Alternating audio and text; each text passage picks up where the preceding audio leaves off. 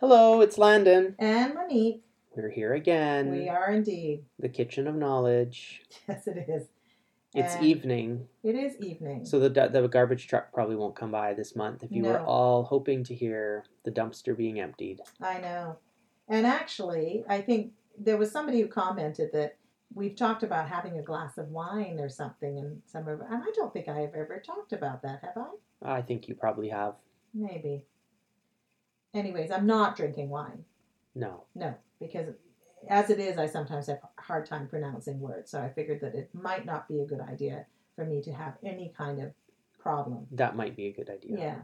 So we're going to start about, what are we talking about today? You being a pain. I don't think that's it. I think you're starting today. Oh, I am. Remember? Oh, I'm the pain. You are the pain. Because last month we talked about pain. Yeah, we talked medications. About exactly. And this month we're going to talk about pain scales. Yeah.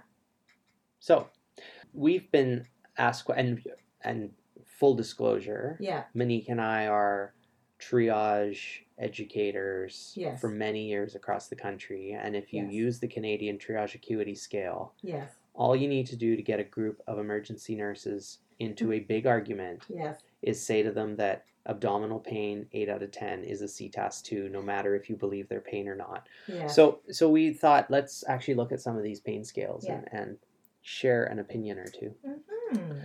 So certainly pain is one of the most common chief complaints that we see in the emergency department.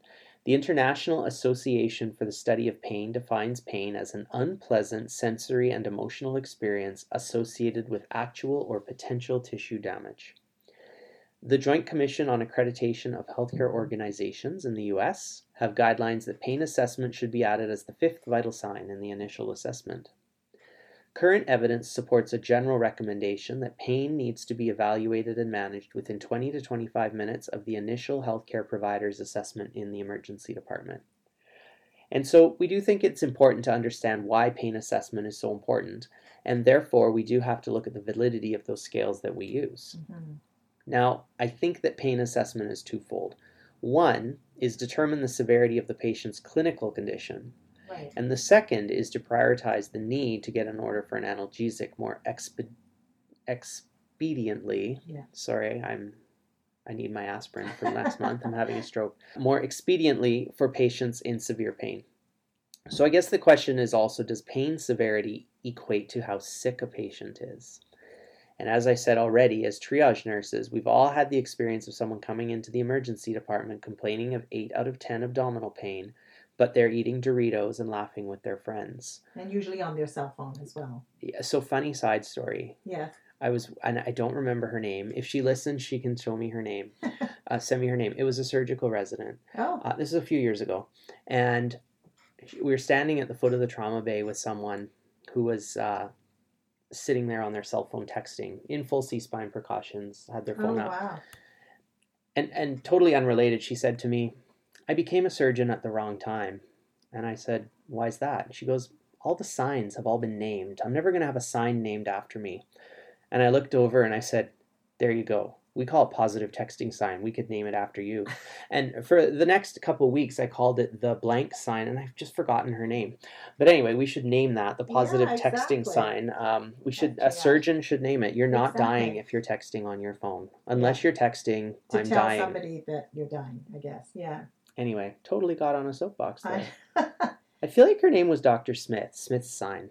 It resonates, but yeah, I don't remember. Mm. Yeah, she probably left and went somewhere else. Anyway, so does assigning a pain scale need to be mandatory in assigning a pain triage level? Does this meet current evidence? And really, does 8 out of 10 pain mean anything different than 3 out of 10 pain? Exactly. Can you die of 3 out of 10 pain? I guess you could. Yeah. And I think that whole question, and we'll talk about it Why don't you later. take us away from opinion Yes, and into let's go fact. back to some facts. So let's perhaps start with some facts. So in 1992, the Agency for Healthcare Policy and Research in the U.S. put together an acute pain management guideline panel to come up with clinical practice guidelines. And what they came up with is that the patient's self-report is the most accurate and reliable evidence of the existence of pain and its intensity. And this holds true for patients of all ages, regardless of communication or cognitive deficits. The World Health Organization estimates that 5.5 billion people, so 83% of the world's population, live in countries with low to non existent access to controlled medications and have inadequate access to treatment for moderate to severe pain. The struggle to manage pain in patients effectively and safely has long been an issue in medicine, and perhaps even more relevant today due to the opiate crisis and fear dependency. The International Association for the Study of Pain has said that globally, the 2019 goal is against pain in the most vulnerable. I find that quite interesting because I do know that when I traveled in third world countries and I've had Tylenol and ibuprofen in my bag, so often I give it to patients or to people that I've met who've got like back pain or something, and they're so appreciative because they can't even get those kind of medications. Now, here in Canada, the Canadian Pain Society is a society of scientists and health professionals who have a vested interest in pain research and management. And it is a chapter of this international association. They support the treatment of pain as a basic human right and is currently advocating for a Canadian national pain strategies. In fact, on April the 3rd, 2019 in Toronto, the Honorable Jeanette Petitpas-Taylor, the Minister of Health, announced the establishment of the Canadian Pain Task Force at the Canadian Pain Society's 40th annual scientific meeting in Toronto. They will help the Government of Canada to address the barriers that may prevent people with chronic pain from receiving the health services they need. Statistically, approximately 1 in 5 Canadians currently experience chronic pain. So we get it, pain management is important, but how can we treat it if we can't assess it accurately? Well, so let's review some of the common pain scales that tend to fall into certain categories. There's some various different kinds, numerical rating scales, visual analog scales, colors. So let's sort of just go through them. Sure. All right, so first one, the numerical rating pain scale. In my experience, this is definitely the most common one we see in emergency departments. And this is, it's designed to be used by those over age 9. And patients verbally rate their pain from 0 to 10, 0 meaning no pain, and 10 representing the most intense pain possible. Then we talk about the Wong-Baker FACES pain scale. And this combines pictures and numbers for pain ratings, and it can be used in children over the age of 3 and in some adults maybe who don't speak English or aren't able to be expressive verbally. And so the 6 faces depict different expressions ranging from happy to extremely upset. Each is assigned a numeric rating between 0, which is smiling, and 10, which is crying. If a patient has pain, he or she can point to the picture that best describes the degree and intensity of his or her pain. The third one is the FLAC scale, which stands for Face, Legs, Activity, Crying, and Consolability. This was developed to help observers assess the level of pain in children who are too young to communicate verbally. It can also be used in adults who are unable to communicate verbally. It's based on observations with 0 to 2 points assigned for each of those 5 areas, and you add them up, and anywhere from 0 all the way up to 10, again, is 0 to severe kind of pain. Yeah. There's the CRIES scale, so CRIES, which is crying, oxygenation, vital signs, facial expression, and sleeplessness. And this is often used for infants 6 months old and younger, and it's often used in neonatal ICUs, and it's really based on observations and objective measures. Number 5, the comfort scale. This is used by a healthcare provider when a person cannot describe or rate their pain. Some of the common populations that this scale may be used for is children, adults who are cognitively impaired, adults whose cognition is temporarily impaired by medication or illness, people who are sedated in an ICU or an OR. And it provides a pain rating between 9 to 45 based on 9 different parameters, each rated from 1 to 5. Mm-hmm. And those parameters are things like alertness, calmness, respiratory distress, crying, physical movement, muscle tone, facial tension, and blood pressure and heart rate. Number 6 is the McGill Pain Scale. Now, this is like a questionnaire of 78 words that describe pain. Can you imagine that at triage?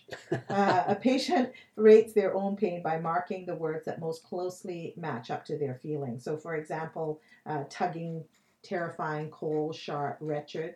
Once a person has made their selection, a numeric score with a maximum rating of 78 is assigned. That actually means that the patient has to be able to read, and it may be helpful for long-term planning of pain management as opposed to acute. Number 7, the color analog scale. This scale uses colors with red representing severe pain, yellow representing moderate pain, and green representing comfort.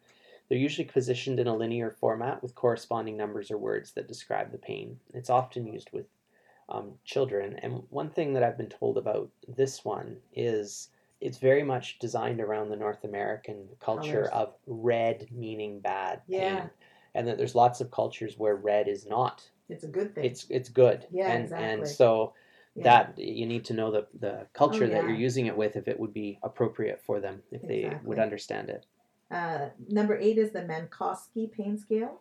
And this uses numbers and corresponding descriptors of pain so that the patient and the healthcare provider understand one another. So the descriptions are quite detailed, including phrases such as like a toothache or cannot be ignored for more than 30 minutes. Number 9, a brief pain inventory. This uses a worksheet with 15 questions that ask you to numerically rate the effect of your pain on categories such as how you relate with other people, walking, and sleep over the last 24 hours. I just suddenly in my mind got a picture of someone trying to evaluate how they're relating with everyone else in the waiting room. Exactly, I know. And the last one, number 10, is the descriptor differential scale of pain intensity. This scale uses 12 descriptors such as faint, strong, intense, and very intense. And each word is placed in the middle of its own line with a plus sign at one end and a minus sign at the other end. And the patient marks each line at the level of the word itself or near the plus or minus sign to convey how well the word describes his or her pain. It's very complicated. It is. There's lots of, I think these are the 10 that are probably the ones that people use, but there were so many others that we didn't actually even manage. So as we can see, there are lots of ways for us to try to accurately assess pain and come up with some type of common language between patients and their caregivers. And that's really our overall goal. Is pain is this subjective thing that I can't see. Yeah. So what can we use that's objective between the two of us to try and understand it? Yeah, absolutely. How accurate and how valid are these scales? There have been 2 studies just published in 2018. Mm-hmm. One in the Scandinavian Journal of Pain. Who knew there would be a Scandinavian Journal of Pain? In January 2018, looking at the validity of pain intensity measures. And the second one was published in the American Journal of Emergency Medicine, also in January, looking at a systematic review of the pain scales in adults and which ones we should use. So in the Scandinavian study, they acknowledged that the numerical rating scale, the visual analog scale, and the verbal rating scale, and the FACES pain scale are valid measures of pain intensity. However, rating on these measures may be influenced by non-pain intensity factors, like unpleasantness, catastrophizing, depressive symptoms.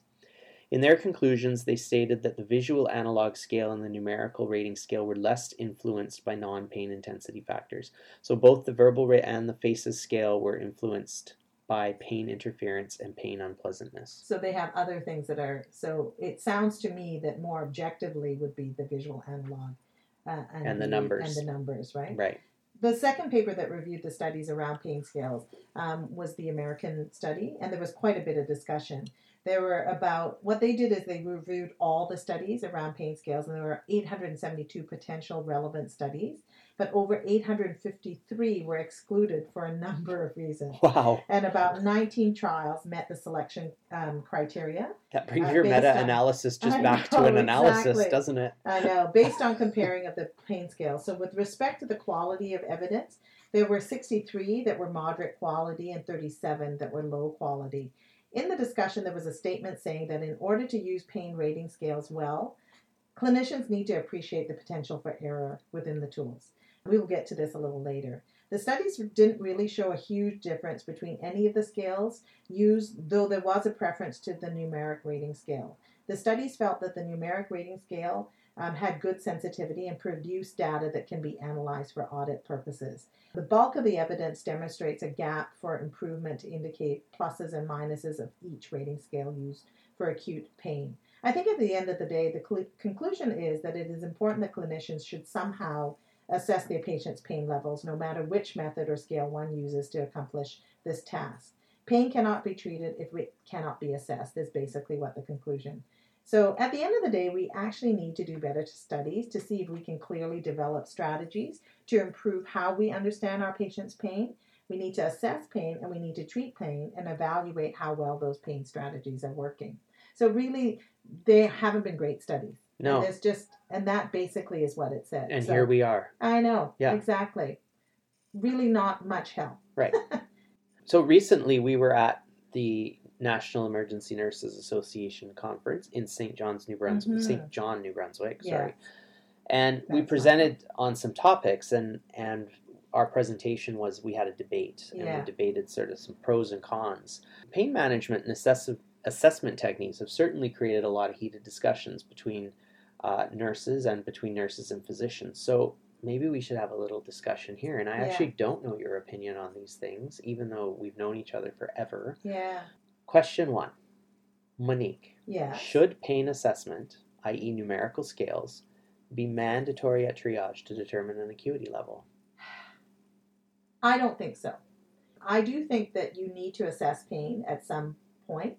And I think it goes back to that whole thing that we talked about at the beginning, where we said, can an 8 out of 10 pain indicate the severity? And what is our purpose for asking that question? So I think to myself, if somebody is having acute pain centrally, so they look uncomfortable, then I'm more concerned that there's something bad happening there. And so acute pain, sudden pain, to me is much more concerning centrally, right? So I don't think knowing if it's 8 out of 10 or 6 out of 10 is going to influence my triage or the acuity scale itself. Equally, if I have somebody who tells me it's 3 out of 10 in their head, but it came on suddenly and they're just a bit stoic and they have a high blood pressure and they tell me it's a sudden onset, do I actually care if it's 3 out of 10? I'm still going to make it a 2.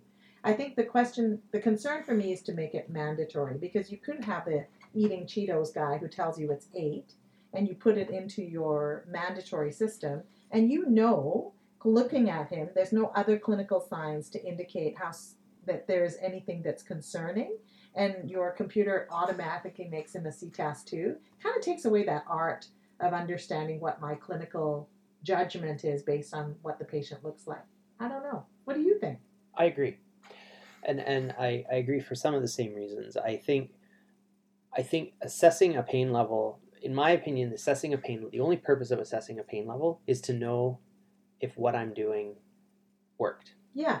And so I actually don't care what the number is. I don't care. And you hear people like, a 10 is if I tore your arm off. Yeah. And blah. It's like, I actually don't care what their 10 is. Yeah. If they say it's 10, yeah. Once I treat them, is it now a 5? And I don't actually care how bad the 10 was. What I now know is it's cut in half. Exactly. So is it mandatory at triage for me to know that? No.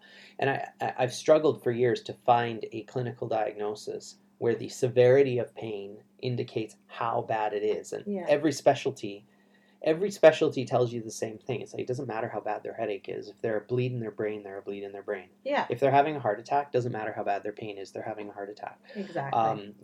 Non-STEMIs, the degree of pain has no indication of how bad their non-STEMI is. Like, everyone says this, and the only one that I have ever actually had say to me, this is a significant difference, was a surgeon who said any pain that starts suddenly is structural. Exactly. And any pain that starts gradually is something else. Exactly. And so always be worried when someone says, this started suddenly, like that. Yeah. Because some structural thing in their body has broken. They have or thrombosed. Blown their aorta. They have a structure. They have a clot in an artery. Exactly. They have sudden pain is structural. Yeah. Gradual pain is, medical, I think was the word he Or used, because he was a surgeon, right? Exactly. And so that's the only, in my whole career, I'm asking people, does it matter how bad the pain is? Everyone goes, no, it doesn't matter how bad the pain is. It matters that there's something, exactly. Matters that they have a tumor in their liver or whatever. It doesn't matter how bad the pain is. They still have a tumor in their liver. So that, bringing it back to triage, I only use it as a, where were we at and where are we now? Exactly. So is that a triage thing? No. Right. So it's an initial assessment thing. Exactly. So I think it needs to be assessed, but not at triage. It shouldn't be mandatory at triage to indicate I don't An think it should acuity indicate level. acuity. Yeah. I would ask it at triage just to get a baseline, but Yeah. I don't think, because you said 8 out of 10, I don't know. I've seen some pretty sick ectopic pregnancies with Yeah. no pain. Exactly. Yeah. So I'm supposed to make you a 4 now because you have 0 out of 10 abdominal pain, and I'm But supposed to say, but I look at them and I use my gestalt, and I'm like, but you're a ruptured ectopic. I can tell from Exactly. your story and looking at you. Yeah, exactly. So yeah, that's my thing, and it's maybe based a little bit on science, but not completely. But Yeah. I've not found a specialist yet who I've talked to that said the level of pain matters. Yeah. Longer term, Yeah. that's different. Yeah. People in an exactly. extreme chronic pain obviously have, PTSD from it and delayed healing and that kind of thing. We're not talking about that population. No, we're just talking about somebody. I'm not who's talking coming about to the hip emerge. replacement. Yeah. The hip replacement in severe pain for 2 Yeah. weeks. That's a different, or a burn or something. Absolutely. Different story. We're talking presenting at our front door. So the second question, I'm going to let you start now because All right. I got to start the first one. Should the numeric scale be the standard pain assessment scale? In my context, yes. Yeah. And my context being from my last statement that I actually don't care what your 10 10 is. Yeah. I just want to know for you, when you said 10 before, is it now 8? We've improved. Yeah. Should the numeric scale be used as a equator amongst people? Yeah. No, and that's where it bugs me when I see practitioners go, what's your pain out of 0 to 10? 10 being the worst pain you can imagine, like if I threw you into a burning building. And it's like, well, why are we trying to equate pain amongst a population now? That's not how pain is to be equated. So 0 to 10, 10 being the worst thing, the worst pain you have. Yeah. I actually don't care if it was cancer or... Yeah. I just need to know that now you say it's 8, and in an hour you say it's 5. We still have work to do. Yeah. My opinion. So isn't that interesting? Because we haven't really talked about this, and I absolutely agree with you. I think that if we take the subjectivity around the number, that my 10 out of 10 is the same as your 10 out of 10. I think if we just look at it as that's their decision, that's their number. That's just their number. Mm-hmm. So if that's their number, then say, oh, okay, it's 10 out of 10. I'm giving you pain medicine. I'm going to come back and ask you again, where is it at? And if they say, oh, it's 8, and you go, oh, okay, so does that still mean you need pain medicine? Oh, no, I'm comfortable at 8. Oh, okay, that's fine.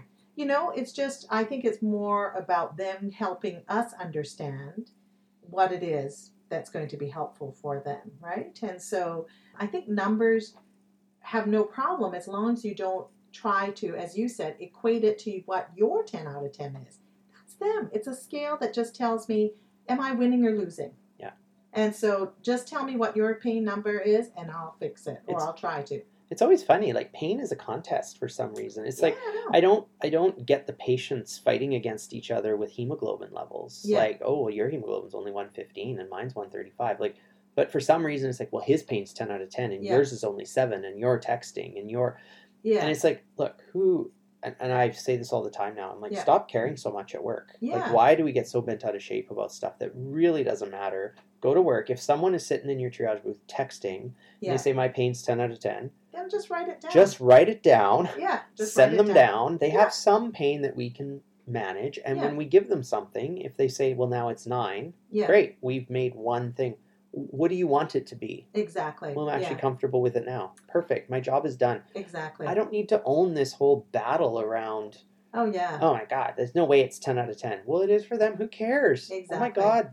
Just stop caring so much at work. Yeah, not in that context. Don't make a judgment, but you just want them to feel a bit more comfortable. It's funny because I was actually at work. We're doing this. Both of us work today, so we're here doing it at the end of our day. And I just had a 67-year-old gentleman who had abdominal pain, and he kept, saying, I'm dying, and his poor wife kept coming out saying, he keeps saying he's dying, and literally I did every test imaginable, and there was nothing wrong with him, and he likely just had gastroenteritis because that was the only thing. But he was in so much pain, and so I just had to treat his pain. But I guess for me, thinking about how much pain he was having did not equate to the severity of what was wrong with him. And so yes, I managed his pain, but it didn't really, and I did do some tests, but it did not help, I don't think,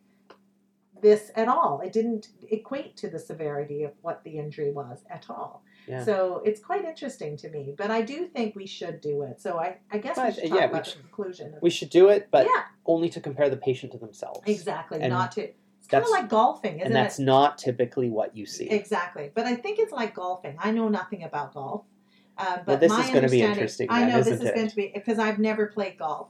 But the thing is, what I've heard people say is that when you're golfing, you just need to think about how you did last time and how you did this time. So you're kind of playing against yourself to see if you get better. I mean, of course you want to win, but at the end of the day, I guess, I don't know. But that I think story it's more, fell apart. I know it did. Totally. How about you related to I cricket? know, I'm going to just, that even worse. So let's not talk about it. Maybe we should just do Why don't you talk about a conclusion? Yes, because before I just we lose these screwed up people. the golf thing. So if anyone's golfers, I apologize, but was my understanding. So in conclusion, 1, pain is pain, and pain is what the patient says it is. 2, pain cannot be treated if it cannot be assessed in whatever way. And 3, understand there are limitations in pain assessment scales, but it is important to assess patients' pain levels no matter which method or scale one uses to accomplish this, and don't try to put your own value in the scale that is being used. Anything else to add? No. All right, it's easy. Then. Yeah. Stop being a pain, Manine. All right, we'll talk to you next month. Bye. Bye.